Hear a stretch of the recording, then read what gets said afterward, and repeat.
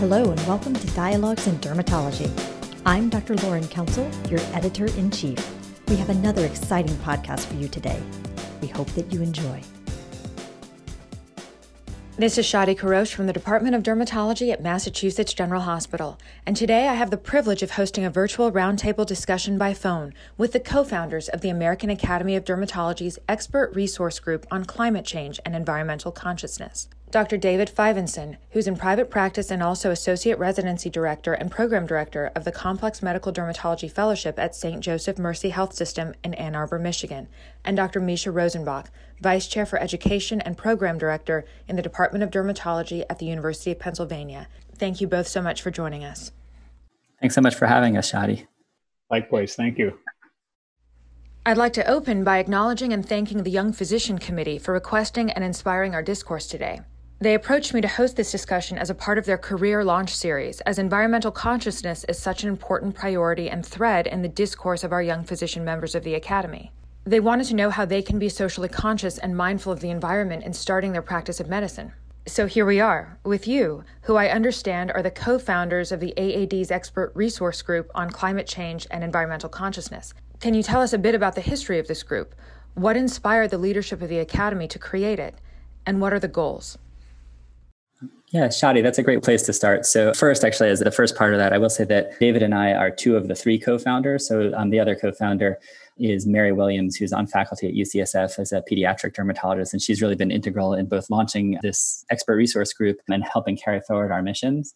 And I think first, it's a testament to the American Academy of Dermatology leadership that they have helped this group be formed and launch, and that they recognize that there is a need for an expert resource group in this content area. And so just very briefly, the American Academy of Dermatology has a dozen or so expert resource groups in a variety of content areas to provide information to members and to the board to help guide them with decision-making and keep the field up to date with regards to topics where special expertise is necessary. And so there are expert resource groups and things ranging from care of the elderly and geriatric patients to inpatient dermatology to everything in between. And it's actually a great place for Academy members to get involved in contributing to knowledge about subtopics of our field. For us, the Climate Change and Environmental Work Group was founded about 3 years ago by David, Mary, and myself, and now has over 150 members. This has grown somewhat organically through word of mouth, and as interested people reach out with concerns or topics and end up being routed to us through queries that they raise to the Academy or in response to publications that come out of some of us or our group, or sessions at the meeting. And so about 2 years ago at the American Academy of Dermatology's annual national meeting, there was for the first time a session devoted to climate change and the impacts of climate change on skin disease. And over the past 3 to 5 years, there's been a growing body of literature about the impact of climate change on dermatology. So some of these are papers that I've written and David's written and Mary's written, and these range from sort of review articles looking at the impact of climate change on skin disease to more editorial-based sort of a call to arms papers. But really at this point, there's publications about everything ranging from changing patterns of vector-borne habitats and infectious diseases to impacts of increased CO2 content on the transmissibility of uroshiles from plant to cause contact dermatitis, to more changing human behaviors and increased exposure of skin and duration of sunny and warm seasons and increased risk of skin cancer, but also things like pollutants triggering autoimmune diseases like lupus and pemphigus, and really a whole wide range of impacts between what's happening in the climate due to climate change and how that impacts skin diseases and dermatologists, both as healthcare providers, but also as people who live in this changing environment. I've noticed this thread that's been emerging in the literature of our own field on the impact of these environmental changes. And I was wondering if there are specific landmark papers among those you mentioned that you could point our listeners to. For example, papers in the JAD that have come out, or maybe some that are in the pipeline that we should be looking out for. Shadi, that's a great question. So my first paper in this was actually in the JAD with Ben Kaffenberger, and it was a review on climate change and skin disease in North America. But more recently, there have been papers by Jonathan Silverberg looking at flares of pemphigus as a result of air pollution. And there's papers in the pediatric literature by Marcus Bose and Sarah Coates. papers in JAMA Dermatology by Mary Williams. And there's the International Journal of Dermatology, which is put together by Louise K. Anderson and Mark P. Davis from Mayo Clinic, have published really over a dozen articles looking at specific skin diseases ranging from atopic dermatitis to infectious diseases and everything in between that are impacted by the changing climate. But actually, the most exciting thing I'd like to talk about, and I'm going to hand it over to David in a second, is that the Women's Dermatology Society hosts an online journal, the International Journal of Women's Dermatology, and they've actually made the decision to dedicate an entire issue to the theme of climate change and skin diseases. And in full disclosure, I'm one of the guest editors for that, again, with Mary, and David's been integral in putting that together. And one of the reasons that it's hard to point to a single paper is that climate change impacts every aspect of our environment, every aspect really of our lives, and it's going to lead to a lot of changes. And actually what we're seeing with COVID is kind of maybe a sneak preview of some of the different myriad of ways that climate change might impact the near and medium and long-term future.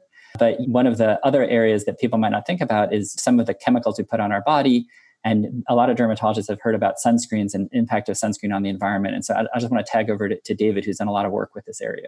Well, thanks, Misha. So in my components of this journal that's eventually going to come out dedicated to climate change I've been working on 3 different articles, one reviewing some of the key features that are very germane to this conversation, what someone needs to do to make their medical practice more sustainable, or so-called a green office environment, and helping to decrease the carbon footprint of the medical practice. And then we've also been working on a number of collaborators, 2 different articles related to sunscreens. One that focuses mainly on the use and regulations, particularly some of the newer FDA regulations and guidelines, as well as some of the bans that have occurred in various communities around the world. The other paper is a deep dive into and a kind of an exhaustive review of all of the literature that we could find to support the toxicities of various ultraviolet light filters. These are what go into making sunscreens, but are not necessarily sunscreens themselves. Looking at microbial, algae, coral, higher order life forms, and as well as human toxicity with data so far to kind of make a reference point for people to look at to see where we're going with the data, rather than simply saying, oh, this is all irrelevant because it's all in vitro, which is versus, oh, this is all terrible, we have to stop using sunscreens immediately, because we need our sunscreens for sun protection, for skin cancer protection, but we also need to be conscientious of what they may potentially do to ourselves as well as the environment. So those are kind of the 3 articles I'm working on. The rest of the dedicated journal kind of hits almost every other facet of some of the components of an environmental resource group and what we've focused on as far as the key parts of the dermatology community that are affected by climate change issues. And so we have people talking about pediatric dermatology. We have people writing articles about environmental contaminations and disasters that may result in dermatologic manifestations. There's articles about something as specific as personal care products, like in taking care of babies and what would be best to use in diapers and diaper creams and things like that. So it's going to be fairly broad-based, but all focusing on various aspects of how what we do in dermatology is either impacted by climate change or how our specialty could be better reacting to it. These are definitely some hot topics in our field, and I'll be excited to see this issue of the International Journal of Women's Dermatology. When I was in my public health training, I remember being taught that sometimes it takes a generation before we actually know the impact of certain ingredients or how certain decisions will impact the environment. So I'm glad that you're actually clarifying the literature on these issues that have been some source of confusion. We've seen a lot of articles in the lay press about sunscreens, for example, whether they are good or bad for overall health, which ingredients are recommended and which are not, and then this whole issue of whether they're actually impacting the environment in a negative way. So I'm glad to hear that you all are tackling this issue in an academic way. Do you have any highlights or pearls that you could give to our listeners in terms of sorting out the guidelines of sunscreens and the environment? Actually, I want to just jump in real fast because this is a chance to plug actually I mean, our group has been trying to tackle this from a crossover of, sunscreens and environment. But again, as a testament to the AAD, actually the board had reached out to our group to provide guidance on some issues relating to this when they were approached by both the FDA and the lay press about some of these stories. And I have to say the Academy, I think, has done a very good job of walking a balance between environmental impacts and patient care. And we should specifically call out Henry Lim, who's really been like the field's leader in tackling this and developing data and messages, and Kanade Shinkai, who published an editorial in JAMA itself after some of these articles had come out that could have risked prompting sort of widespread patient fear and hesitation to use these products. But really the bottom line that we emphasize is, as dermatologists, our job is to take care of patients with skin disease. And we know that sunscreens can be protective from UV damage and reduce ultraviolet damage, DNA damage, and then future skin cancers and photoaging. But we do have to balance the fact that there are some potential risks for some of these agents, and people have worried about both absorption and even endocrinologic effects versus, focusing in this case on the environmental effects on coral reefs. And one of the messages that our group has pushed, which is true, is that the issues that corals are facing are due to man-made fossil fuel burning and CO2 emissions in the environment that then are absorbed in the ocean, and that raises the ocean temperature and lowers the ocean pH. That is the critical issue for corals, and that's really a critical issue for climate.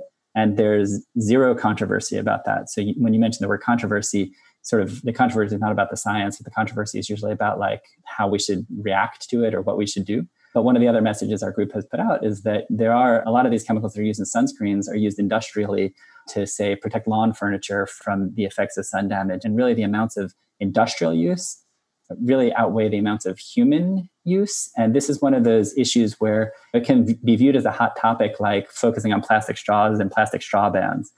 I'm sure plastic pollution is an issue, but plastic pollution from plastic straws is not a major issue compared to fossil fuels, CO2 rise, temperature rise, sea level rise, increased storms, and all of the other issues. It's sort of like a helpful distraction. And I think focusing on the impact of people using sunscreens and whether that hurts corals is really more of a distraction than really focusing on anything that's going to be truly impactful. And then we, of course, have to balance that with, we know that they help people's skin.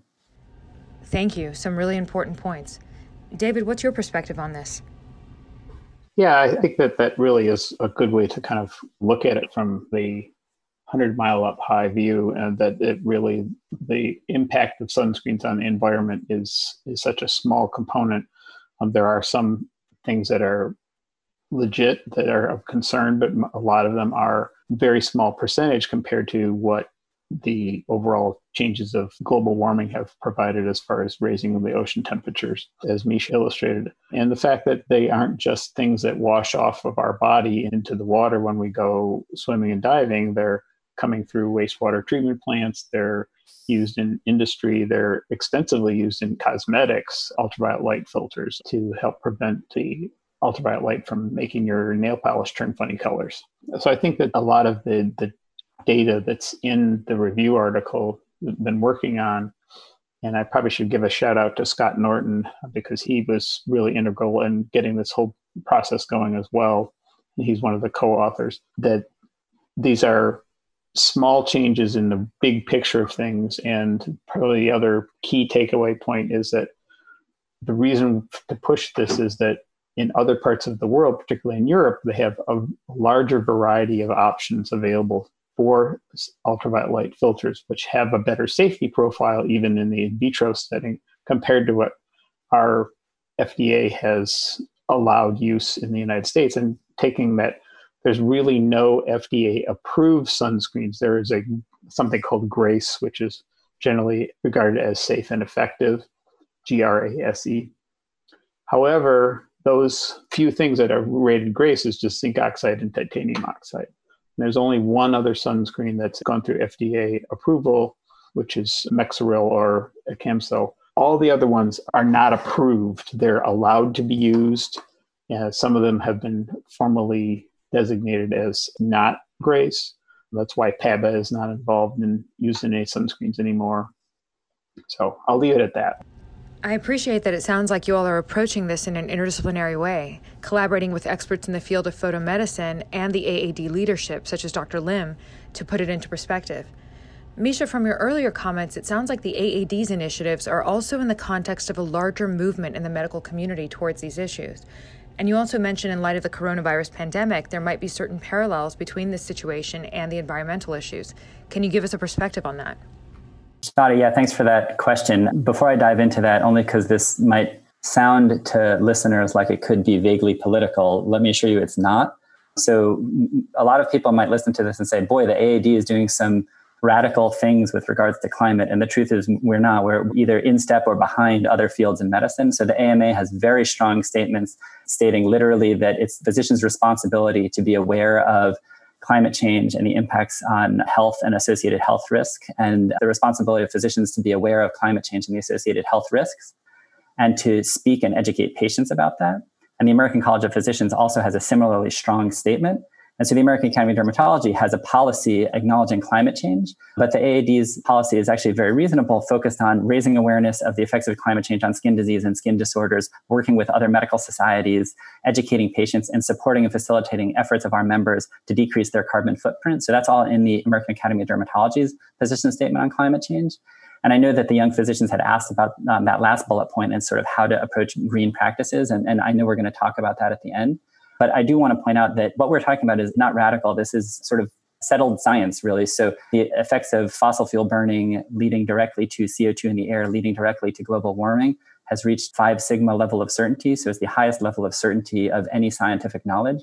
We have more evidence and data pointing to this as a fact than we do for other things that are accepted widely in science, such as gravity and evolution. And I will say that people view there being a controversy about this, and the truth is there's not. So you might hear that 97% of peer-reviewed publications support human-induced fossil fuel burning as the cause of climate change. The number in the last 3 years was 100%, and the only papers that do not find this are funded by fossil fuel special interests. And so it's important to know about the manufactured controversy is based on opinion pieces and editorials written by people with a vested interest in the fossil fuel industry. And part of that is because there are major movements afoot in many centers across the world and across the country to focus on the concept of divestment and removing investment from fossil fuel industries. And if you look at things recently, as COVID started, you may have seen oil shares plunge into the negatives. That is illustrative of near-term threats and short, medium, and long-term concerns about the market for fossil fuels. And that sort of brought these things into line in one very striking moment early during the COVID pandemic. But I think the bigger issue and the bigger parallels are that there are attacks on expertise and lack of listening to science and evidence. And that has impacted the national response to COVID and the national response to global warming and climate change. And many climate scientists during the early part of the COVID pandemic were reaching out in solidarity to other scientific groups such as epidemiologists, infectious disease experts, and virologists, saying the attacks against their expertise are mimicking and mirroring the attacks on the expertise of climate scientists that they have faced for the past decades. And this goes back to arguments early on about the health risks of lead, and people who raised concerns about lead pollution were attacked by vested interests. And similarly with physicians recognizing issues with tobacco and attacks on their expertise by vested interests. And that's something that we see in climate change or climate scientists being attacked by vested interests who cast doubts on their science or cherry pick data to prove a point and put together graphs saying, oh, there's a pause in global warming. Well, if you look at a 4-year period, that's not illustrative of if you look at a 40,000 year period or a 400 year period. And the same thing has happened really with COVID, where there are attacks on expertise and cherry picking of data to help prove a point that may or may not be politically motivated. And a really nice example of this is that horrifically organized chart put out by the state of Georgia, where they tried to align the cases of COVID in a way that showed a continuous descent. And it's because on the x-axis, they did not line up the cases based on date. So if you look at this, it's like famous now for graphic misinformation, but basically they're trying to show cases of COVID over time to show that they're reduced, to show that it might be safe to reopen. But if you look at the x-axis, which is time, it is haphazardly arranged in a nonlinear fashion where it skips from days to days to show that the bar graph goes down. And it's been very frustrating to watch an organization like the CDC, which should be really leading the way in the fight against this global pandemic, to basically be sidelined with politicization, to basically be sidelined politically because of statements that are scientifically bound but may not fit the narrative of people in power. And that's something that the climate science movement has been dealing with for decades, and that I'm sure many of your readers listening to this are getting a little bit stirred up at hearing me say this. I would encourage you to think about what motivations different groups may have in the data that they're putting out and the message that they're sharing.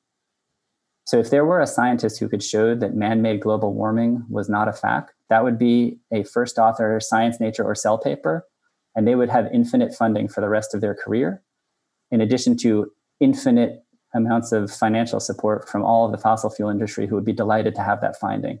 And the truth is, there is biologic plausibility about fossil fuels leading to global warming.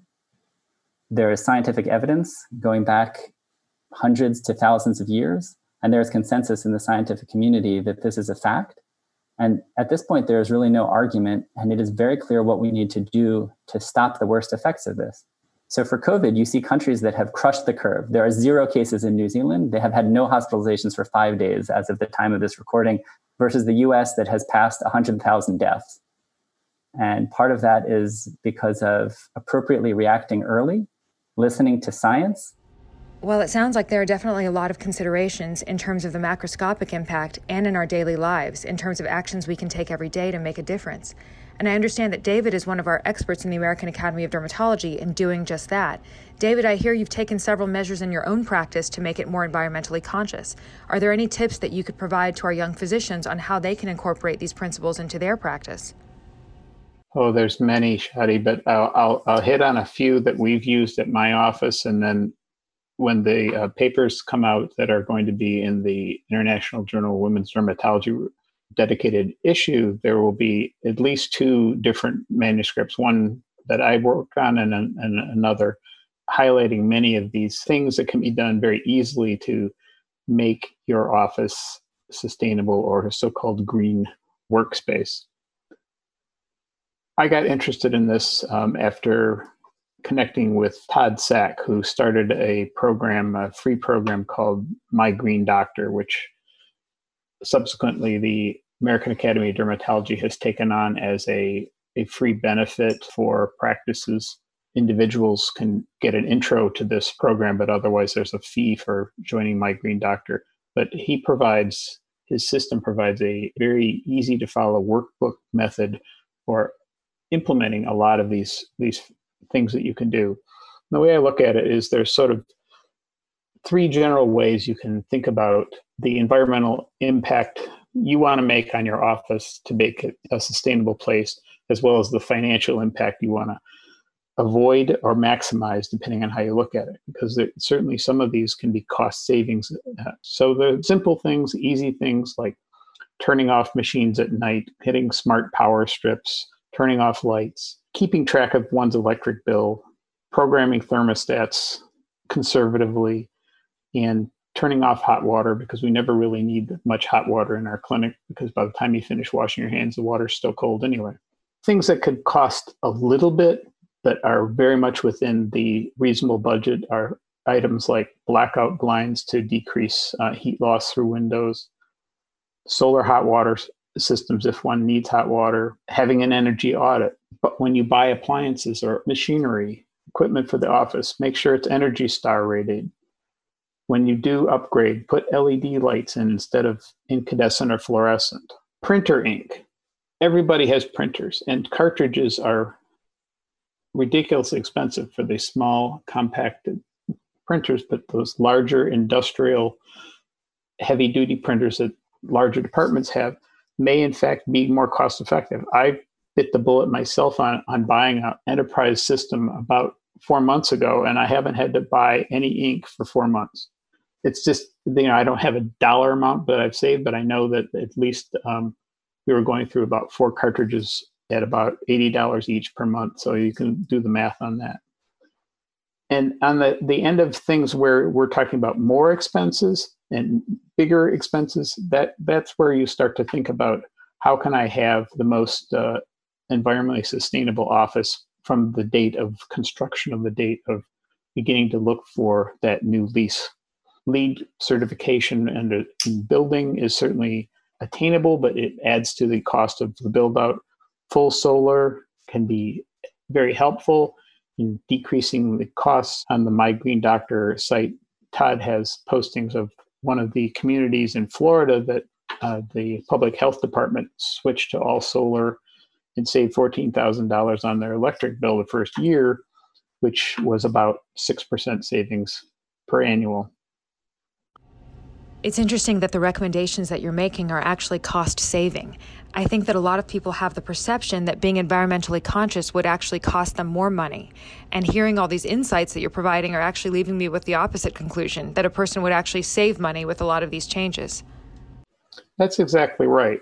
In my own practice, I tried to pick out the 4 or 5 things that we've done. I'm a single practitioner with a small practice base and very cost conscious. Probably I'm a little bit on the cheap side as if you want to really know. But what we've done has certainly been things like turning off the power.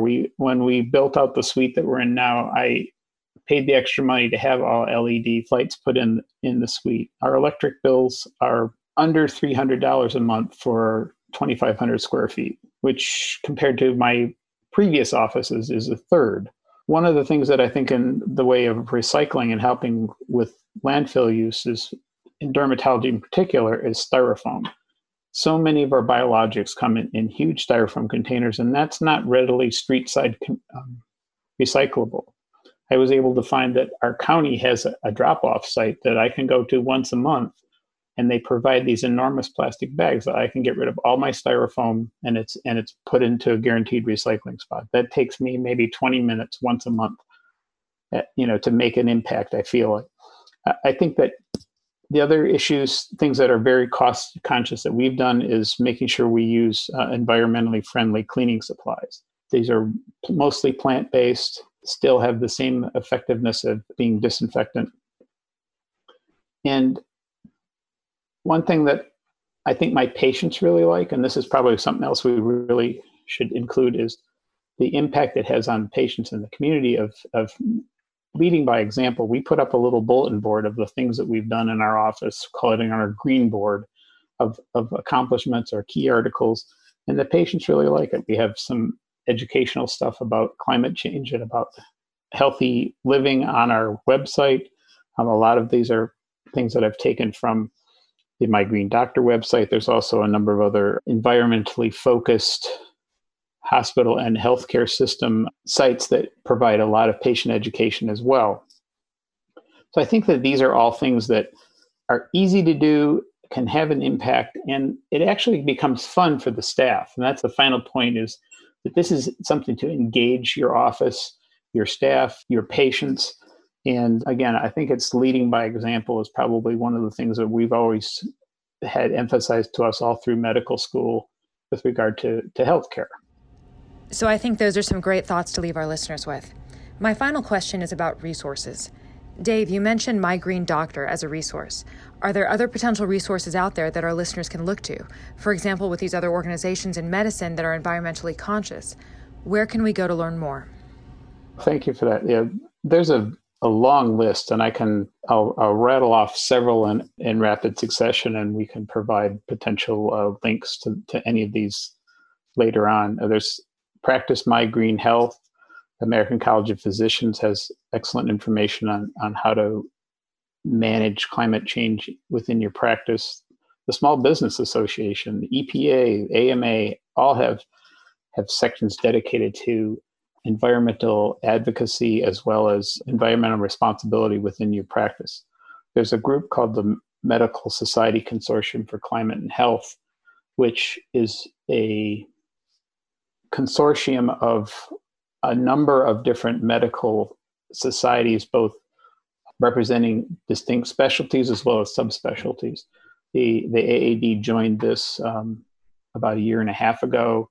They are advocacy and politically motivated in trying to push for green reforms, but coming at it purely from the medical. And they have come up with a mantra that I think is really something we need to take home. Short, discrete easy to remember things are important. Climate solutions are health solutions. And this is probably something that at some point I'm going to emblazon on the side of my walls at my office, because I think it says it all. As physicians, we need to be conscious of what we're doing to the environment, because it comes back to bite us. Climate solutions are health solutions. I think that's a great teaching point, as well as the other points you made on how it can be both economically conscious and easy to do. I think that's an important message as well. Are there any final thoughts or pearls that you all would like to leave our listeners with today? Shadi, the only thing that I would like to say is first, thank you to the Young Physicians Group for selecting this as a topic they'd like to hear more about. And thank you, both you, Shadi, for interviewing us, and Dialogues for hosting this. I think for listeners, the other thing is to make your voice heard. So, if this is a concern of yours, you're not in the minority. And if you want to hear more or have more resources, you should reach out. So, the Academy has a relationship with My Green Doctor, but I'm not sure how many listeners know that.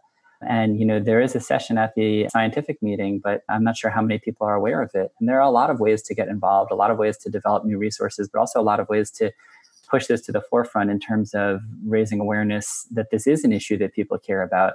And so even, sending a few emails or writing some letters or showing up and asking for more information about this is a really good way to get involved, or at least to hear from people about how to get involved. But I would echo what David said, that medical consortium is a great starting point. And then, reaching out to us directly if this is an interest of yours, and then we can sort of plug you in with our group and put you to work on helping develop some new solutions and moving the field forward to help combat these issues that we're all facing. Misha, you said it great. I'm not going to say anything more other than say thank you for the opportunity as well to be part of this interview. Well, thank you both. And thank you to our listeners for joining us and for your efforts to do right by your patients and our planet. We hope you've enjoyed this edition of Dialogues in Dermatology. This is Lauren Council, your editor-in-chief. For more podcasts, including bonus issues, check us out online at the website of the American Academy of Dermatology or through the Dialogues in Dermatology app. You can now also sync your subscription to your favorite podcast app. New podcasts are released each week in addition to our monthly JAD podcast. We hope you enjoyed these new options for listening to Dialogues and the increased content for your listening pleasure. Thank you.